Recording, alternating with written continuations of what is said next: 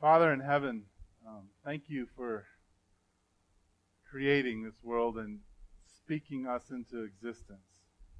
Thank you for the mountains and for the hot and cool weather of Tucson. And Jesus, thank you for dying on the cross for our sins. Thank you for going ahead of us in the resurrection and giving us hope. Holy Spirit, we ask that you would give us wisdom as we wrestle with your word tonight. And we ask that you would give us courage to believe what's true and to throw out what's false. And Jesus, we declare this space your kingdom and the only king that we have. And we ask that you would bless us in your name, Jesus. Amen. I just noticed that we don't have communion stuff, so somebody who knows how to do that, that'd be awesome. I totally spaced it. It's good to see all of you here. If you've been going through the summer, then you know, number one, that it's been hot in here.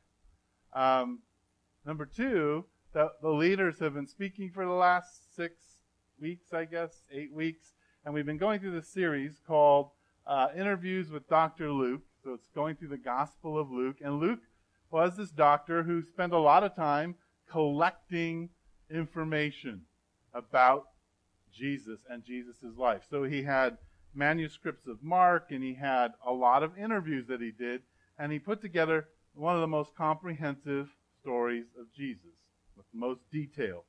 So we knew we couldn't go through the whole gospel this summer, so what we decided to do was walk all the way through it by just taking some interesting stories or things that would be important to us to listen to and to wrestle with, and kind of walk through those together as we make it through Luke. So tonight we're going to look at Luke chapter 20, verses 1 through 8, and we're going to look at Luke chapter 19, verses I think 28 to 44, somewhere around there. And tonight what we're going to do is we're going to deal with faith, and we're going to deal with authority. Now, we live in a culture where we don't like people to be in authority over us, because authority means that they take some of our rights or some of the control that we have in our life away. And so we're going to kind of see what Jesus has to say about that. So we're going to go backwards today, and we're going to start in Luke chapter 20. And let me give you the setting of this so that you know why the conversation is going on, what Jesus is saying to the Pharisees and all that kind of stuff. Jesus did something very dramatic before our little story. Jesus went into the temple and he started throwing things down. Now, how many of you guys watch Saturday Night Live at all? Right? Okay, a few of you watch Saturday Night Live. Come on, just admit it. I know. Yeah, well, okay, the cast isn't all that great anymore. But there is a great little song video thing called I Threw It on the Ground, and you see this guy walking around and people hand him things, and they're good things, and he throws them on the ground. Well, this is kind of what Jesus did when he went into the temple, the place of the Jewish, where the entire Jewish faith is organized around, their whole life, everything. He goes in there and he starts throwing things down and getting mad and saying that they've basically defaced the place that he worships. So if you can imagine Jesus strolling in slow motion, throwing things on the ground, it would be good for our story. So the Pharisees are going to talk to him about it afterwards. So chapter 20, verse 1. It says, one day, as he was teaching the people in the temple courts and preaching the gospel. I want to stop there. He's sitting there teaching, and the text says that he was preaching the gospel. Now, a lot of us think about the gospel as Jesus' death and resurrection. That's the gospel. But Jesus hasn't died yet, and he's talking about the gospel. The thing that he's teaching about is he's telling people what Jesus or what God is about. So, the gospel is always what God is about. Now, gospel means victories. So when Jesus is telling the gospel to people, what he's really saying is, do you remember the leper that I healed? Do you remember the woman who I healed? Do you remember the blind man who can see. Do you remember these things that happened when God touched the earth? Right? When Jesus showed up. So, when you think about the gospel and what Jesus is talking about, he's talking about what the way of God is and what's the evidence for the way of God. He's talking about, in a lot of ways, what he's done and why he's doing it. So he's preaching about the gospel. He's probably explaining why he was throwing things around in the temple. And the chief priests and the teachers of the law, together with the elders, came up to him. Okay, so it's not just the Pharisees. This is everybody. You know that you're in trouble when it's not just you're going to the principal's office, like the vice principal is there, the principal, the superintendent, and any of the security guards show up. Then you know that probably you're being suspended. And so all of these people show up to talk to Jesus, and here's what they want to know. Tell us by what authority you are doing these things, they said. Who gave you the authority? Now, the actions of Jesus within the last 3 years, if the Pharisees are to accept them, it means that they are going to lose their way of life. They're going to lose control of things, right? And the only way that it would be okay for them to lose control, to admit that Jesus was who he said he was, would be if he actually had authority to do it, right? Because if you don't have authority, like if a policeman comes and knocks on your door and starts asking you questions, even if you're completely innocent, your heart starts beating a little bit because you think, this guy's got authority to do something to me. Whereas if, the 13-year-old boy comes and knocks on your door and wants to play with your daughter, you just smack him in the head, right? He has no authority whatsoever. He can't say anything to you. And so with the Pharisees, they have all of this power. Their entire, the whole culture is built around basically them and their acts of worship and all that kind of stuff. So they're asking, what authority do you have? Well, all of us are in the Pharisees' position. We all want to have control over everything. We want to have control over our life. We want to have control over the way we spend our money. We want to have control over how much taxes we pay. We want to have control over the way our wife and husband and girlfriend and kids behave. We want control over a ton of things. You can go down the list in your life and say, that would be hard for me to give up. Yes, that would be hard for me to give up. That would be hard for me to give control of that up. I'm sure that you can think of something that you don't want to let go of. Well, let me take it one more step. You're all here tonight. So if you're here at some level, you're wrestling with Jesus. Either you know him and you like him, or you're just experimenting, or you're just here because you think it's good for somebody or something. But you're trying to organize and figure out a relationship with Jesus, which means that Jesus is probably talking to you, which means that he's asking for some of your autonomy, some of your self-control, some of your own self-rule, some of your life. No matter where you are with Jesus, he's still asking you for something that you have in a closed fist. And the question that you're asking Jesus is the exact same question that the Pharisees are asking, and that is, by what authority do you have to ask? Right? Typically, this is just like, why? Why would you have the right to ask for these things?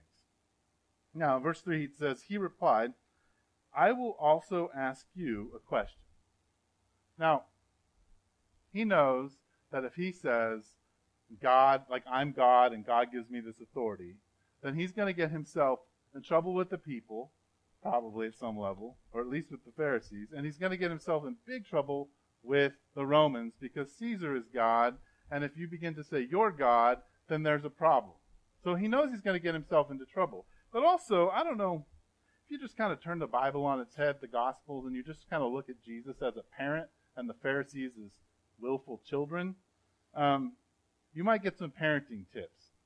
So when your child is belligerent and is arguing with you, instead of telling and explaining to them, ask them a question that's very difficult for them to understand. Like a couple of weeks ago, or maybe I guess it was a long time ago when I was preaching on Jesus. He's asked a question, and instead of answering it, he just tells a story. Try that with parenting. The next time your child asks you a question, say, let me tell you a story. And then just start telling them a story about what they asked, but don't answer their question. I guarantee you about halfway through, they'll just walk away. They're like, I'm done. Right? But here Jesus understands that there's a power struggle going on, and the Pharisees are trying to get something from him. And so he asks them a question and forces them to deal with their own issues. He replied, I will also ask you a question. Tell me, John's baptism, was it from heaven or from men? They discussed it among themselves, and they said, if we say from heaven, he will ask, why didn't you believe him? But if we say from men, all the people will stone us because they are persuaded that John was a prophet. So they answered, we don't know where it was from. Jesus said, neither will I tell you by what authority I'm doing these things. It's a great little story. Now, John the Baptist was the guy who went before Jesus, who announced Jesus. And John the Baptist is the one who just yelled, here comes the Messiah. And the Pharisees didn't think he was from God, but the people did. And so Jesus asks them this question. Now, they have an option. They could simply say, you know what? John's baptism was from God.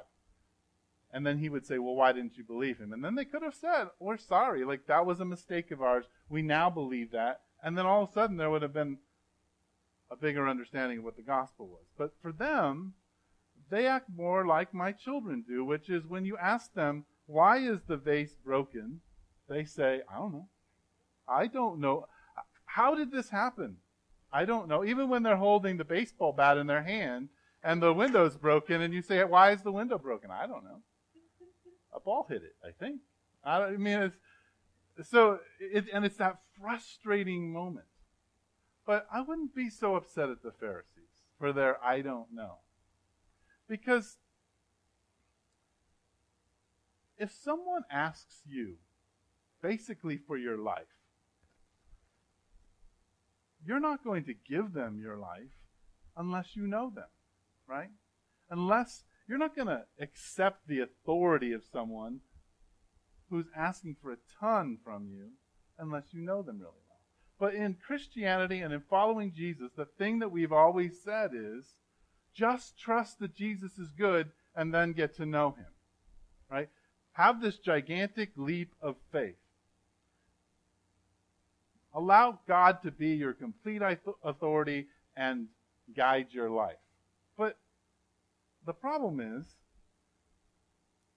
most of us have a hard time doing that because we don't know Jesus. And I will tell you, I've known Jesus for 35 years. Became a Christian when I was 5. So actually 36 years. And at 36, I am on the Pharisee. For 36 years of being in a relationship with Jesus, I often find myself in Jesus, or in these Pharisees' shoes, saying, by what authority do you have to ask me to do that? Like, what right do you have to ask me to give that up, to change, to be obedient in these places? And part of the reason that is, after 35 years, I don't know Jesus very well. And I think that is the problem with most of us, is that when we struggle with God in the areas where he's pushing in on our life, the reason that it's so difficult is that we don't know him. And partly that's because we've thought that we're supposed to give up all authority to Jesus before we actually take the process of getting to know him. That if we were to get to know Jesus, it would be a lot easier for us to say, yeah, I know where your authority came, and I'm willing to give that up in my life. I'm willing to follow you. So, what I want to offer you tonight, because I think that's really where all of us are, at some level, we don't trust God. And so we don't accept his authority. Right? Because if one of you came up to me and said, hey, Eric, I think it would be good for me to start running your finances. Now, I know all of you, but I'm not going to let you have my bank account. I just honestly don't trust you that far. Or if you came and said, hey, I think I should take over parenting of your children, I would say, no, I don't trust you with my children. Like, you have to really, really trust someone to give up your life. Now, last week we talked about the leper, and we talked about this story of the persistent widow. And at the end of the persistent widow, Jesus says, when I return, will anyone have faith? Will the Son of Man find faith? And really what he was asking was a very vulnerable question, and that was, when I come back, will anyone see me as trustworthy? Or in the midst of trial and tribulation and anxiety, will we have just given up on God because we don't think he's trustworthy? And so we're not willing to give up our own ownership of ourselves. So tonight what I want to do is just actually give you a little bit of an opportunity to be in relationship with Jesus. I just want to go through Luke chapter 19. We're going to start in verse 28. And I want you to see a picture of Jesus that might help you trust him a little bit. That will maybe dispel some of the things that you struggle with him in asking whatever it is he's asking from you. And all of you, when you're sitting here, know that God is asking something from you that you just do not want to let go of. So let's start in verse 28. This is prior to Jesus going into the temple and throwing things around. After Jesus had said this, he went on ahead, going up to Jerusalem. As he approached Bethphage and Bethany at the hill called the Mount of Olives, he sent two of his disciples, saying to them, go to the village ahead of you, and as you enter it, you will find a colt tied there, which no one has ever ridden. Untie it and bring it here. If anyone asks, why are you untying it? Tell him the Lord needs it. Those who were sent ahead went and found it as he had told them. As they were untying the colt, its owner asked them, why are you untying the colt? They replied, the Lord needs it. They brought it to Jesus, threw their cloaks on the colt, and put Jesus on it. As he went along, people spread their cloaks on the road. When he came near the place where the road goes down the Mount of Olives, the whole crowd of disciples began joyfully to praise God in loud voices for all the miracles they had seen. Blessed is the King who comes in the name of the Lord. Peace in heaven and glory in the highest. Some of the Pharisees in the crowd said to Jesus, Teacher, rebuke your disciples. I tell you, he replied, if they keep quiet, the stones will cry out. As he approached Jerusalem and saw the city, he wept over it. And he said, if you, even you, had only known on this day what would bring you peace, but now it is hidden from your eyes. The day will come upon you when your enemies will build an embankment against you and encircle you and hem you in on every side. They will dash you to the ground, you and the children within your walls. They will not leave one stone on another, because you did not recognize the time of God's coming to you. This passage, starting in verse 28, Jesus is going to head into the temple, or into Jerusalem. And Jerusalem is the big city. The temple is where God, the God of the universe, is supposed to dwell. And Jesus is going to ride in. Now, he tells his disciples that there's this colt who's never been ridden. And he tells them that there's a word that they're supposed to say. They're supposed to get this colt for him, and if anybody asks, they just say the Lord has need of it, right? Now, possibly because Jesus is all-knowing and he knew that that colt was there and this is random, but I don't think so. Just as a side note, Jesus, this is for free. He's real smart, right? And I suspect that Jesus had this plan for a long time. And Jesus had a code word for the guy who owned the colt, that when my disciples come to take the colt, you're supposed to ask them who needs this, and they'll give you, the Lord has need of it. I think he planned it out. But here's the thing about this, the first thing about Jesus that's important for us in getting to know him is this word Lord. Okay, sometimes we say things like Jesus Christ the Lord, right? Well, Christ means king. So what we're saying is King Jesus the Lord. When you talk about the word Lord, you're talking about a word that we use in theology called sovereignty. Well, we all know a nation is sovereign, right? It rules over its space. So the first thing about God, about Jesus that you need to know, is that he is sovereign. Okay? Now, what that means is that you, regardless if you want to or not, come under the rule of Jesus. Because God created you. Jesus spoke you into existence. So the first thing in relationship to Jesus that you need to kind of begin to work through is that you are Jesus's regardless if you want to be or not. He made you. You're his. Okay? And when it's talking about sovereign rule, it doesn't matter. It's not that Jesus looks over you and he knows exactly how you're going to tie your shoes and all those. I mean, he may know that. He may have known that beforehand, but that's not what it's talking about. We're talking about sovereignty. It actually is you are under the protection and rule of Jesus. Like there's nothing that happens outside of his purview. So, you're his. He knows about you. He created you. He cares about you. He's your Lord. And that's the first thing to remember about Jesus. Now, the second thing that happens here is they're riding into Jerusalem, and this, when a king rides into a city, if he rides in on a horse, he's riding in because he's victorious or he's coming to judge. Like he's coming to establish his rule in the city. So he'll come in on a horse and he'll have a bunch of slaves behind him.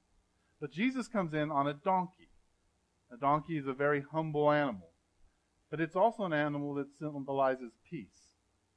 So Jesus rides into the city as a king, but as a king of peace. The second thing you need to know about Jesus, and that you need to kind of wrestle with, is that in our chaotic world, Jesus is about peace. And I think that is something we have to stop for a minute, because most of us live very frenetic, very chaotic lives.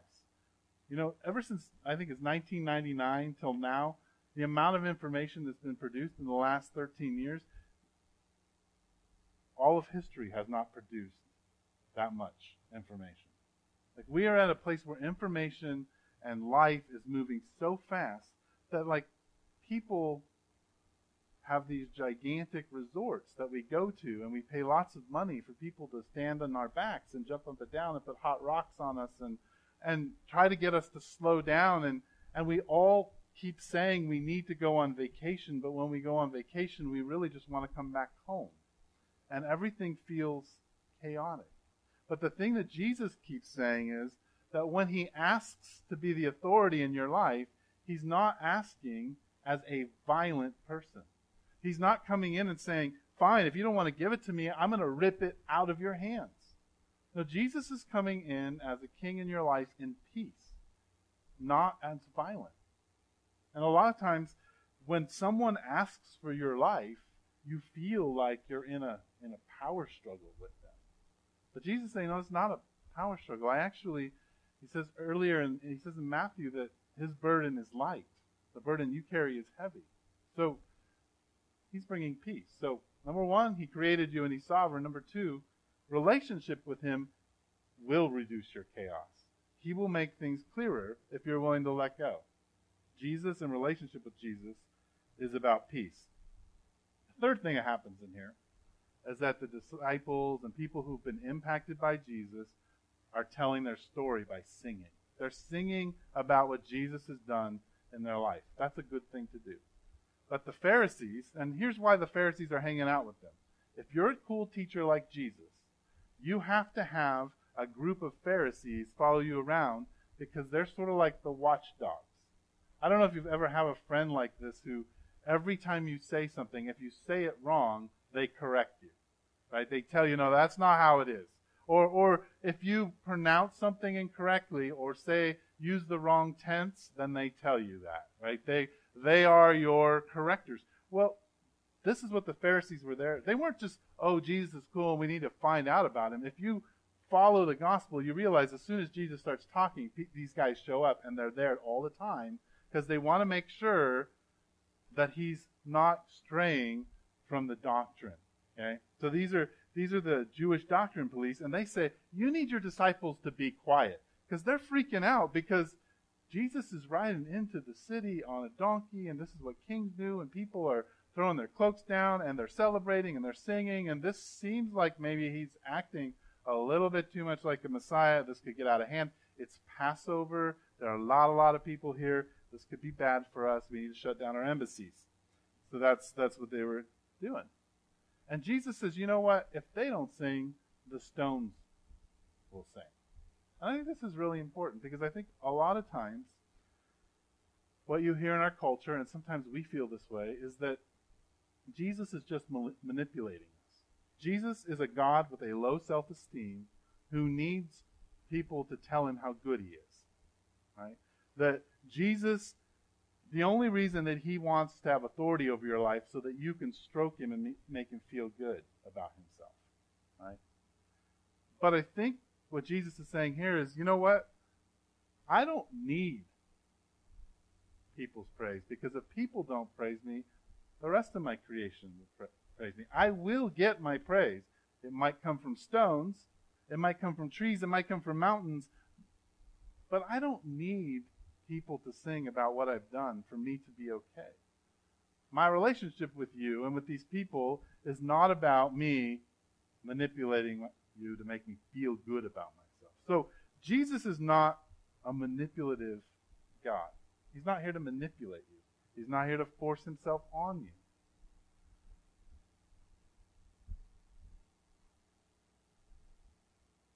The fourth thing is Jesus looks at the temple, or looks at the city, Jerusalem, before he enters in, and he begins to cry. And the reason that he begins to cry is because he realizes that he knows this, he's God, and he brings peace, and the city is going to reject him. So these people are not going to accept him as God. And because of that, in 70 AD, the Romans will completely flatten the temple and Jerusalem. And if you are a historian, you like reading people like Josephus, if you read those descriptions of how Jerusalem fell, it's horrific. People were feeding on their children because there was no food. It was just a horrible, horrible thing. And Jesus sees that, and Jesus weeps over it. What I think is really fascinating here to me is that Jesus, when you and I are disobedient, isn't like, I told you so. I told you if you didn't do that, this is what would have happened. He's not like me. See, a couple days ago, my son, who I told to stay in bed, and I told him he had a whole hour before he could come out. So he had an hour to fall asleep, and then he could come out if he couldn't sleep. Had decided that he would roll himself up in a blanket with his arms like this and turn perpendicular on the bed and kind of bounce up and down. And then he slipped and went flying to the floor. And he has kind of a high bed, and he couldn't put his hands out in front of him to stop himself, so his head hit the concrete. And so I sat down with him, and I was like, well, that's what happens when you don't listen to me, right? That's what you get. In fact, I went as far as to tell you, see, this is how Jesus spanks you. This was a Jesus spanking because this is what natural consequences are. Jesus is not like me, right? Jesus is not like me. Jesus sees my son fall off the bed, and he's not going to rescue him, but he cries. He weeps that my son cut his lip. And I did act kind and gentle with him, but my initial reaction was I was not very happy. And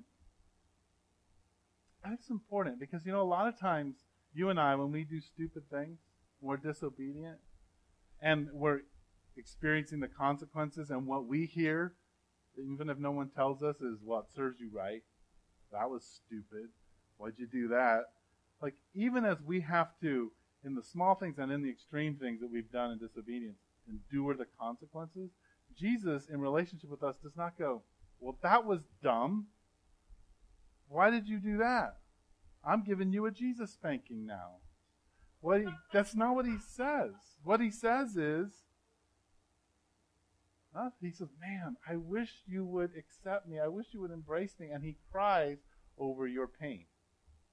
So the invitation for Jesus to have you let go of whatever it is, to have him as an authority in your life, to whatever it is he's asking you to let go, he's doing it in the context of saying, get to know me. I'm actually trustworthy. I created you. The relationship that I have and I'm offering you, if you let go, is not chaotic. It's not going to be crazy. In fact, it's about peace. I'm not going to violently make you do this. I'm going to sit here and I'm going to ask you to do it. I'm going to call you to do it. I'm going to tell you lots of stories about other people who did it and what happened to them. I'm going to invite you. See, peace is about invitation. Violence is about just taking.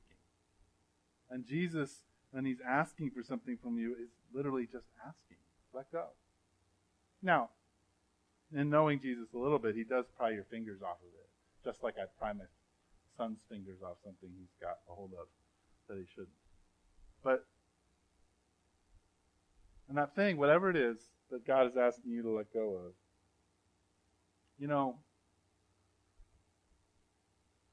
He's not gonna cajole you. He's not gonna manipulate you. He's not gonna try to take advantage of you. This is not, in a sense, this is the only time it's not about him. It's about you. He's not trying to make this about him. He's saying you need to let go. I am trustworthy. You have to trust me with the results. But the other thing I just want you to hold on to tonight is, even if you just keep saying no, while you say no, I'm not going to let go of this thing. I don't want to enter into a relationship with my wife or husband that way. I don't want to enter in with my kids, whatever it is. Jesus isn't going to be like, well, then I'm just going to have to give you a Jesus spanking. He may give you a Jesus spanking, because he does. He will let the consequences affect you. But he's going to weep about it. It's going to emotionally impact him. The God of the universe is emotionally impacted by the consequences of your disobedience. That's mind-blowing. The God who spoke the universe into being cries over you when you disobey. That's pretty powerful. So, all I wanted to do tonight was just say, you know what? Whatever it is that God's asking you to let go of, don't feel like you have to, I got to let go of it right now. Actually say, you know what? I'd like to get to know Jesus first. Because the more you get to know Jesus, the more willing you're to let go of the things that you have, that you don't want to let go of. Do you have a time? Please. This is my time clock. What's that? 6:05. I got 5 minutes. Anybody want to ask me a question? Or we can... Yes, ma'am.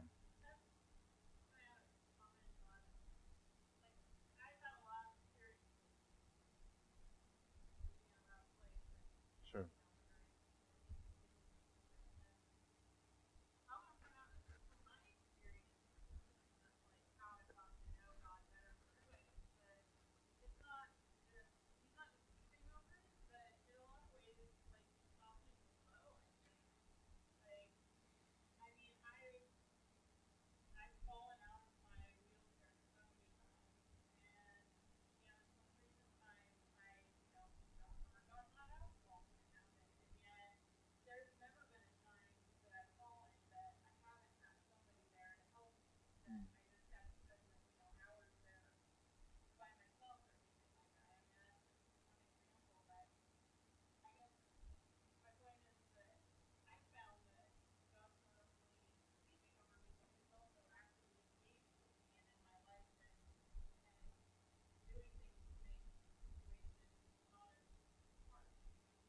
Excellent. Excellent point, yeah. True. Yes, sir. Well, donkeys themselves are not humble. If if you know anything about donkeys. But when it comes to what you ride on as a ruler, usually a donkey is symbolic of peace, whereas a horse is symbolic of war. So Jesus rides in as a king of peace instead of a king of war. But no, donkeys will just kick and hee-haw, and yeah, they're not necessarily the nicest people. But any other questions, thoughts, comments? Yes, ma'am.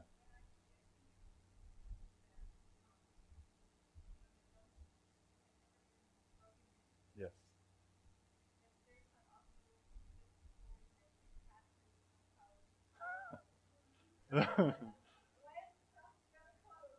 Right. True. No. Maybe that donkey was humble. I don't know. Any other thoughts, questions, comments? Nothing? All right. Let's pray. Father in heaven, thank you for this group of people. Thank you for their love for you. I just ask that as we are asked to give up things that are difficult for us, that we would do the work to be in relationship with you, to really experience the fact that you are trustworthy and that you don't abandon us and that you love us deeply. And I ask that in your name, Jesus. Amen. A couple ways tonight to respond to God's word. One is through offering. If you're a visitor with us, we're just happy to have you. You don't need to give anything.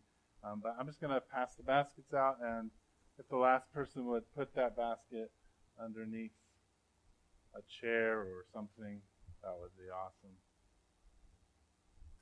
awesome. It looks like we're out of bread, so they've used tortillas today. So, on the night that Jesus was, it's unleavened bread. On the night that Jesus was betrayed, he took the bread, and it was bread without leaven, and he broke it. And he said, "This is my body broken for you. Take and eat in remembrance of me." And at the end of that meal, he took the wine and he held it up and he said, "This is my blood, the blood of the new covenant, poured out for the forgiveness of sins. Take and drink in remembrance of me." So if you can do that, if you can come and break off a tortilla and dip it in the juice or the wine, and remember, if you can stand with Jesus in his broken body and his blood poured for you, please come and take communion. We're going to spend some time singing. We're going to eat together in response to God's word. So let's do that.